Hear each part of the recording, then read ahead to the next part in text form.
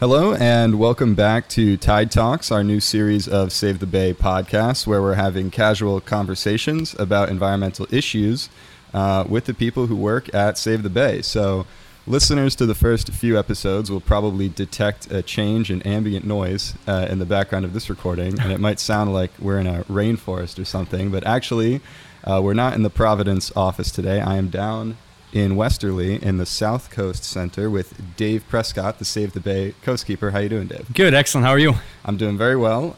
It's been a fun trip down here today, kind of getting me out of my normal haunts, moving me out to other parts of the state. So Dave, you are the Coastkeeper for Save the Bay. Yep. And you work down here in the South Coast Center. How long have you been down at this location? So back in 2007, Save the Bay opened an office down here in Westerly, and I've been running that office since 2007. So that is also the same time that Save the Bay added the Coastkeeper program. So that is the second Waterkeeper Alliance member that is part of our organization, and it's been great. Now, where we are here in the South Coast Center, we opened this about 6 years ago. Yeah. And the South Coast Center is a interactive kind of exploration center. We have a bunch of tanks. We have a touch tank here. We do crafts down here with kids and stuff like that. But it also serves as our base for our work here along the South Coast of Rhode Island. Yeah. Overall, it's been great, and look forward to our conversation today. Yeah. This is my first time visiting the South Coast Center, and I'm impressed by all the tanks. Save the Bay is relentless with the tanks and the mini aquariums. We just had an episode with Adam Kowarski about the aquarium in Newport, and you can definitely hear them in the background. Yeah. There's a lot of stuff going on in here, so anyone in Westerly who wants to come check this out, it's right in town. Absolutely. It's nice and easy to get to. Yep. And you were the second Waterkeeper added to the organization. Correct. Okay. Yep. And then Kate became the third it was Rachel for a year, and then Kate just took over that role as the river keeper. Right. Yep. So we have 3 water keepers. That's awesome. So we now have the trifecta, because you are the third one to be recorded on the show. Okay. So now we've spoken. Now we have all of them. All right. With excellent. all the water keepers. And how are the responsibilities of the coast keeper different from the bay keeper and the river keeper? Obviously, this is the South Coast, the ocean-facing part of Rhode Island. So, and obviously the 3 of us all work very closely together. There's a lot of our issues are kind of interwoven, even though geographically they're in different areas and whatnot. So down here along the South Coast, and Save the Bay, like I mentioned before, back in 2007, we established a presence down here, an actual physical presence, and being a building, a person as a coastkeeper, a boat, and whatnot.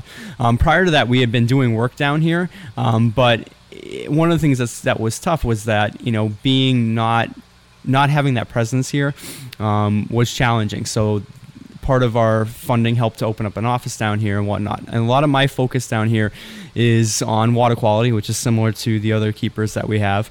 That's a big part of my program. But the other challenge too, because it is for the most part a mix of different habitats down here and environments. So we have not only the southern shores and our beaches and stuff, but we have Little Narragansett Bay, which is on the far western side of the state. So basically on the border of Connecticut and Rhode Island. And then we have a series of salt ponds that stretch basically from Westerly all the way to Narragansett.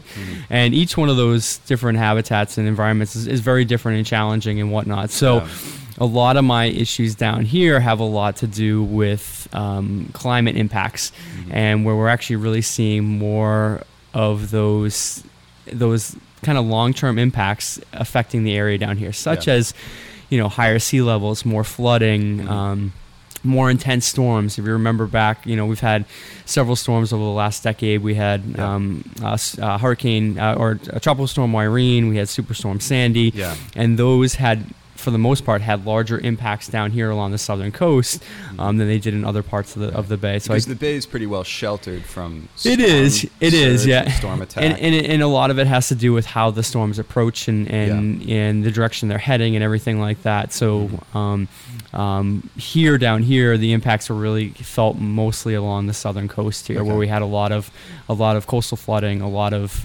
sand that basically the coastal barriers or the dune systems basically basically disappeared, and Yeah. and about 4.5, 5 feet of sand washed up across the street in downtown Misquamicut and Westerly. Okay. So the damages were pretty significant. So Yeah. Okay.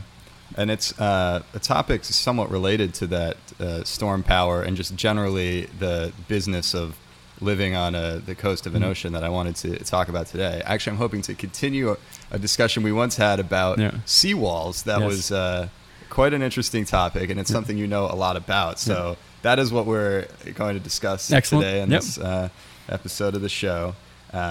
So we broached the subject casually, talking about surfing once. You're a big surfer, right? Yes, I am. Yep. And like most Rhode Island surfers, you're familiar with the Matunic area. Yeah, very well. Yes, one of the I love best it there. spots to surf at. Yep. And we started talking about how much the Matunic beaches have changed since the erection of a few specific seawalls. And what was fascinating to me as sort of an unanointed member of the conversation was I didn't realize that seawalls have a very ironic effect in that when you build a flat structure at the end of the beach, it begins to erode the beach. Yes, absolutely. And that's what we've seen happen in Matunic, right? Yeah, I think, especially down here along the southern coast, it is challenging on so many different levels. Mm-hmm. If you have a nice piece of coastal property there, obviously you want to do anything you can to protect that. There's a lot of money tied up in coastal property.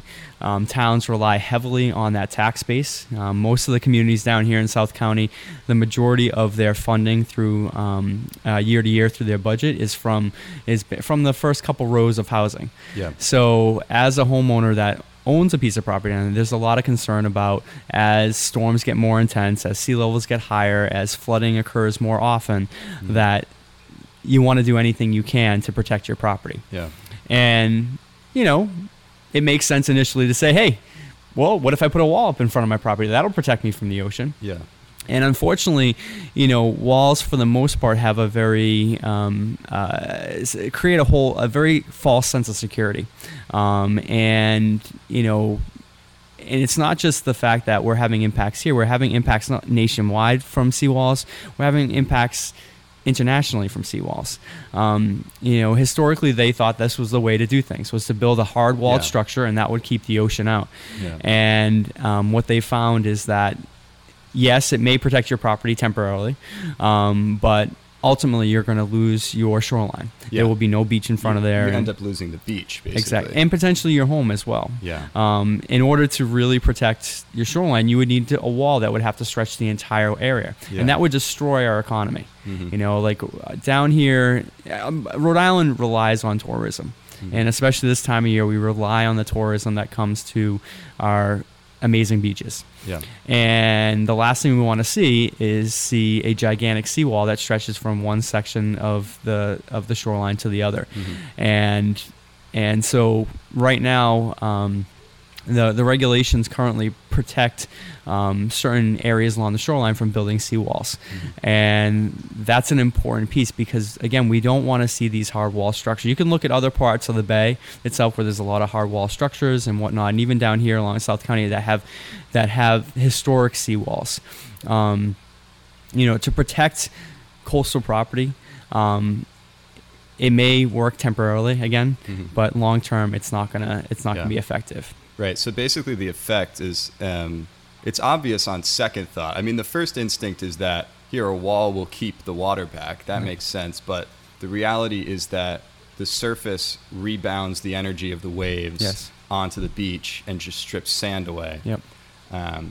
So what structure is best? Is there a different shape of wall? Is there a different kind of barrier that's best to protect a beach, keep a beach? Well, and so that's where the challenge gets, and especially as we look forward to the current predictions for sea level rise, the challenge is that if we think about trying to build something, and then we think about what the shoreline and our sea levels are going to look like in 20, 50, 100 years, it's going to be underwater anyways. Mm-hmm. So this is a big challenge. This is a really, really big challenge.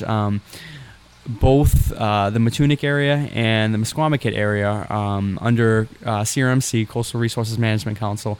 These are the two areas that they're allowed to do experimental erosion control methods to help protect the shoreline. Yeah. And these are basically more of a combination of soft and hard walled structures. So soft would be something like something's known as a burrito. It's almost, it literally looks like a burrito. It's Sounds basically tasty. it's like a sand filled bag that helps to protect the shoreline there. Versus a hard wall structure, which is basically stone, gigantic stone. Mm-hmm. And obviously gigantic stone is not able to actually move and will cause erosion on either side and whatnot. So they're looking more at some of the options out there and allowing these areas to do that. Currently, right now, no one has come forward with or actually built anything that falls under that experimental erosion control. Yeah. Ultimately, the thing that we should be looking at is we shouldn't be looking at trying to protect our shoreline. We should be looking at how to live in harmony with our shoreline. Yeah. And what that means is that we need to move our structures away from the shore. And that's a very hard thing. But again, if you look at our current shoreline as it is, the majority, especially here in South County, the majority of initial homes here that were built in the earlier part of the century, middle part of the century, were summer cottages. They were small. Yeah. They were, couple bedrooms, maybe a bath, little kitchen and stuff like that. And since that point, most of those small structures have been torn down for much, much larger structures. That obviously, as you build a larger structure, you're also increasing the value of the structure. You're also increasing the tax base the taxes that they would actually pay. That helps the budget of the local town. Yeah. But the reality is that looking at the current predictions, the current NOAA predictions that CRMC is using for basically managing the coastline over the next 100 years, we're looking at, and I'll start far away because this is the hard one, is by 2100, 9 to 11 feet of sea level rise. Wow. Now, 2100, I'm not going to be alive. I got to unless something amazing happens, and I'm not sure I want to be alive at that point. I'll be like 125. But my kids hopefully will be. And the shoreline's going to be a very different place. And we need to figure out how we can live in harmony with these changing conditions. Mm-hmm. And part of that means that we have to think about the structures that are currently there, and we need to start thinking about moving away from the shoreline. Yeah. And that's a hard conversation. It's a really hard conversation. It is, and most likely it's going to happen more organically over time. Yeah. That people are just going to realize, hey, this is not, we can't afford to keep putting the money that we are into this place. We made a good run of it, but it's hard when you have families that are so connected to the coast and so connected to memories and whatnot down there, that with things changing so much along the shoreline, we need to start thinking like that. Yeah. I mean, and it's especially difficult in Rhode Island when the whole state is basically the coastline. Yes. I think Rhode Island has one of the highest coastline ratio of coastline it's to either the land first area. or second. What's this? It's either the first or second. Yeah, I have it written down that there are 420 miles of coastline in Rhode Island, and it is a tiny state. It's the tiny, whole thing is on the water. Absolutely. So this issue, which would be an issue for any coastal state, all up and down the seaboard, is kind of profound in Rhode Island. Yep.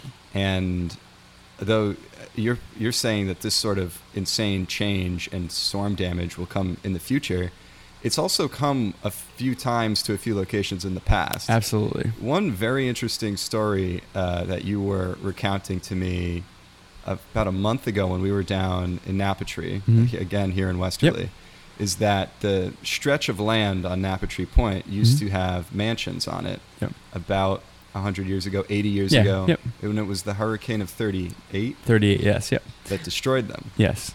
Like completely. Yes. And you would have no idea. If no one told you, you wouldn't even know. And most people don't know that. If you think back, 38 was obviously a long time ago, and so 80 years ago. Yeah. Exactly. And the majority of people that were alive during 1938 are no longer here. They're either no longer alive or they just no longer live in this state. There's only a few that actually can recall the 38 hurricane, and they were most likely pretty small, pretty young at that age. Yeah. Anyways, the 38 hurricane, which is basically the storm of record that we use here in the state, also known as, everyone calls it the 100-year storm, and the misperception behind using the 100-year storm doesn't mean that we get a storm every 100 years. It basically means there is a 1% chance at any 1 year that a storm of that magnitude and strength will impact our shoreline. So it has been fairly quiet since 38. We had Hurricane Carol in 54. We had some other storms, Gloria. We had Sandy, which did a lot of damage around here. Yeah. But we really haven't had that, major, intense 1938 storm. So you're exactly right, and there's a lot of great books out there, that kind of anecdotal stories that talk about the 38 hurricane. But Napatri Point, used to have beautiful houses all the way out there, all the way out to the fort. And there used to be a fort all the way on the end there. And the 38 hurricane came and wiped them out. Yeah. And those that survived, anecdotally, have been told that they rode their roofs across to the northern side of Little Narragansett Bay, Osbrook Point, and in Stonington, and which is amazing in itself. All right. But that being said, after the 38 hurricane occurred, whereas other parts of the state they decided to rebuild, here along Napatri they decided that was it. So they kind of learned their lesson in that area. At least. And so a lot of that property in Napatri has gone under conservation, managed by the Watch Hill Conservancy, Watch Hill Fire District, and there's a few private parcels down there as well. But it's never been rebuilt. Yeah. In 80 years, never. It's never been rebuilt. Well, it seems impossible now. That stretch of land is so thin. Has it been eroded? It has eroded, and especially the Sandy did some damage where some of the walkthroughs were there. It kind of did some damage there, and the Conservancy is doing a lot of work to help protect that. But the interesting thing is that if you take the width of Napatri Point since the 1938 storm, that barrier, that coastal barrier, has migrated one full width to the north. Wow. And that is a natural process. Along all of these shorelines, basically sand is constantly moving. During major storms, it pushes sands further up on the shore.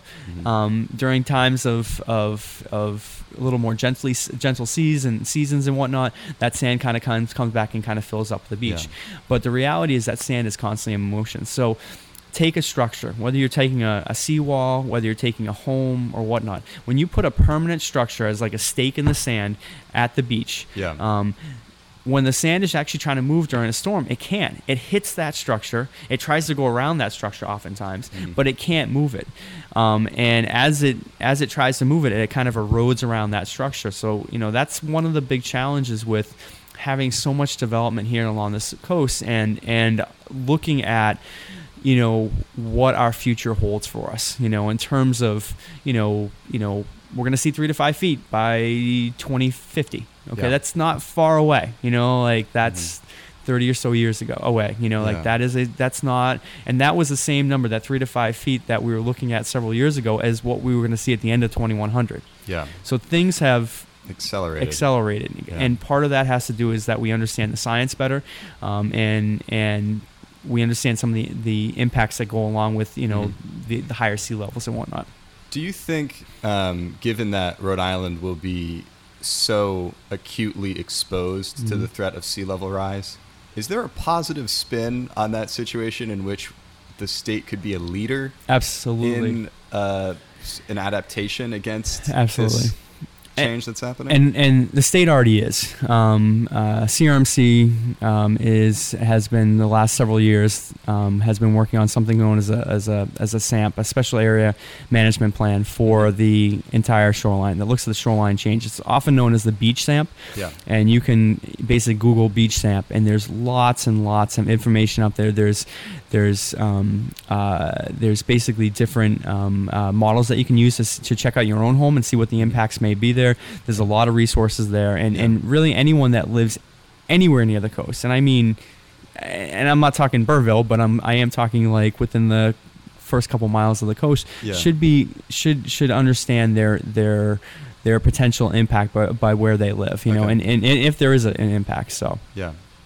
so Rhode Island is already a leader there, and I think as we move forward and really think about the future, now is the time for towns and the state to basically step up and take really proactive measures to say, okay, we understand that, you know, tourism is so huge to us, and we also understand that we have a tax base that we need to preserve to help run our government. How can we have both? And part of that is going to look at things like retreat. Yeah. And we're seeing that. We're seeing some places where we have, especially since Sandy, where we've had businesses and communities make decisions that are looking more at the long term. For example, Wesley Town Beach has moved their beach pavilion back 30 feet.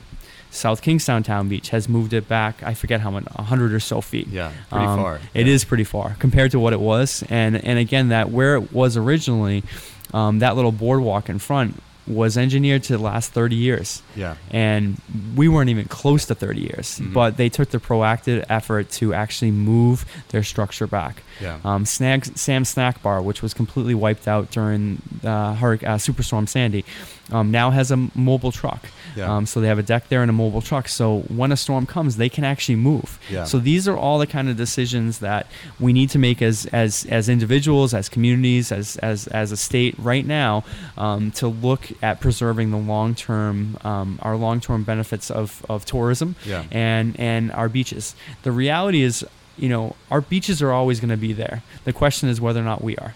Yeah. And so it may not be as vast as they are right now. They may be a little bit of fringing beach up against Route 1 eventually. But the truth is that our beaches are always going to be there. And if we take the proactive steps now and think about, you know, where we live, where we work, where there are structures, where can we move to, you know, those are going to make a big difference, but it's going to take time, you know, like the other thing is that in some communities, they're working on raising structures. So getting them out of the floodplain. Yeah. That's okay. You know, that's a good temporary solution. It's not a long-term solution. It's a temporary solution. Yeah. Because eventually, the road that you live on, your driveway, your lawn, during these storms is going to become flooded more and more and more often that you just can't access it.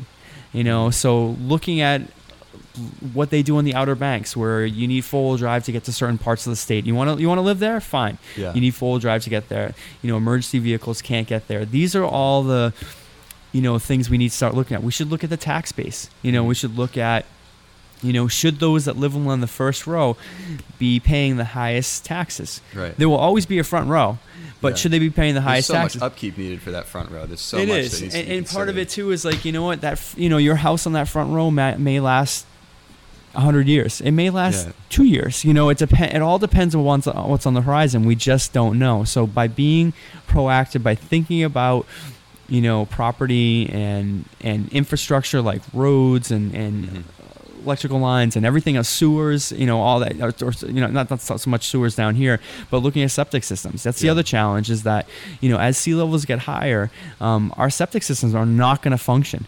You know, like those that have wells, those wells are most likely going to get contaminated with seawater. They're going to be undrinkable. Yeah. You know, so these are all the challenges that are, and I don't want to say we have to look forward to, because that's the wrong way to say it, but these are the anticipate. Yeah, we need to start anticipating and understand that they're on the horizon, and that we need to start preparing for them now. Yeah. Because they are going to make things even more challenging as we go along. And the longer we wait, the harder these decisions are going to be able to make, and the more expensive they are. So by taking proactive measures now, we can kind of offset, and we can slowly change and adapt to these changing conditions. Yeah.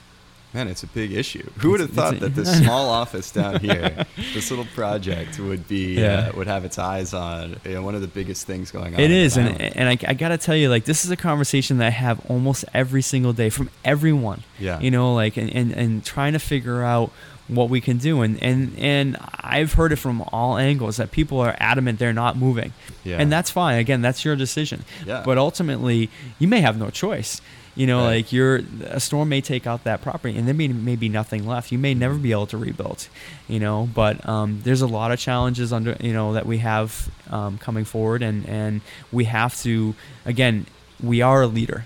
Yeah. Rhode Island is a huge leader in coastal management. Huge. We have URI here, we have CRMC, all working on huge like issues and whatnot. And we need to step up as a state, as local communities, as individuals, and think about what's best to help preserve our local environment, because we live here because of our beaches, and we want to preserve those as long as we can. Yeah.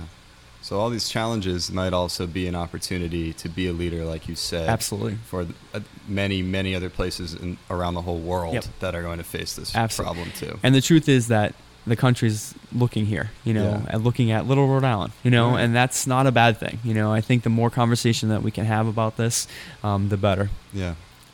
Well, thank you so much for having that Thank conversation you, Chris. today. Thank you. I think we'll sign off soon. You've already been very generous with your time. No Again, worries. The thing I keep mentioning about Save the Bay is that all of you guys do so much work. So I'm very grateful anytime that someone agrees to come on the show or let me come down and record. Yep, anytime. Just before we get out of here, is Sure. there anywhere online that people could find you if they want to continue this conversation or weigh in or ask you a question? So we do have the South Coast Center. Yeah. This time of year, I'm out in the field a huge amount. So it's hit or miss if you can find me in the office each and every day, but definitely as the weather gets colder and stuff, I'm here most of the winter. Yeah. But you can search online. You can I'm on Twitter a lot, Instagram. Coastkeeper RI is one of the ways to find me on Twitter, right? Yeah, and you can always call the office and find me and stuff like that, or stop by anytime. Cool. So, all right. I'll give out the Save the Bay links too. I mean, you can check out savebay.org for more information about the organization or about becoming a member or volunteering. You can find us on facebook.com/SaveBayNarragansett and on Twitter @SaveTheBayRI. You can find me on Twitter @ChrisJoseph_. And once again, I forgot to introduce myself in this show. Yeah, no worries. I'm your host, Chris, communications intern with Save the Bay. But anyone who's listening has probably heard me a lot, so they're good on that. Yep.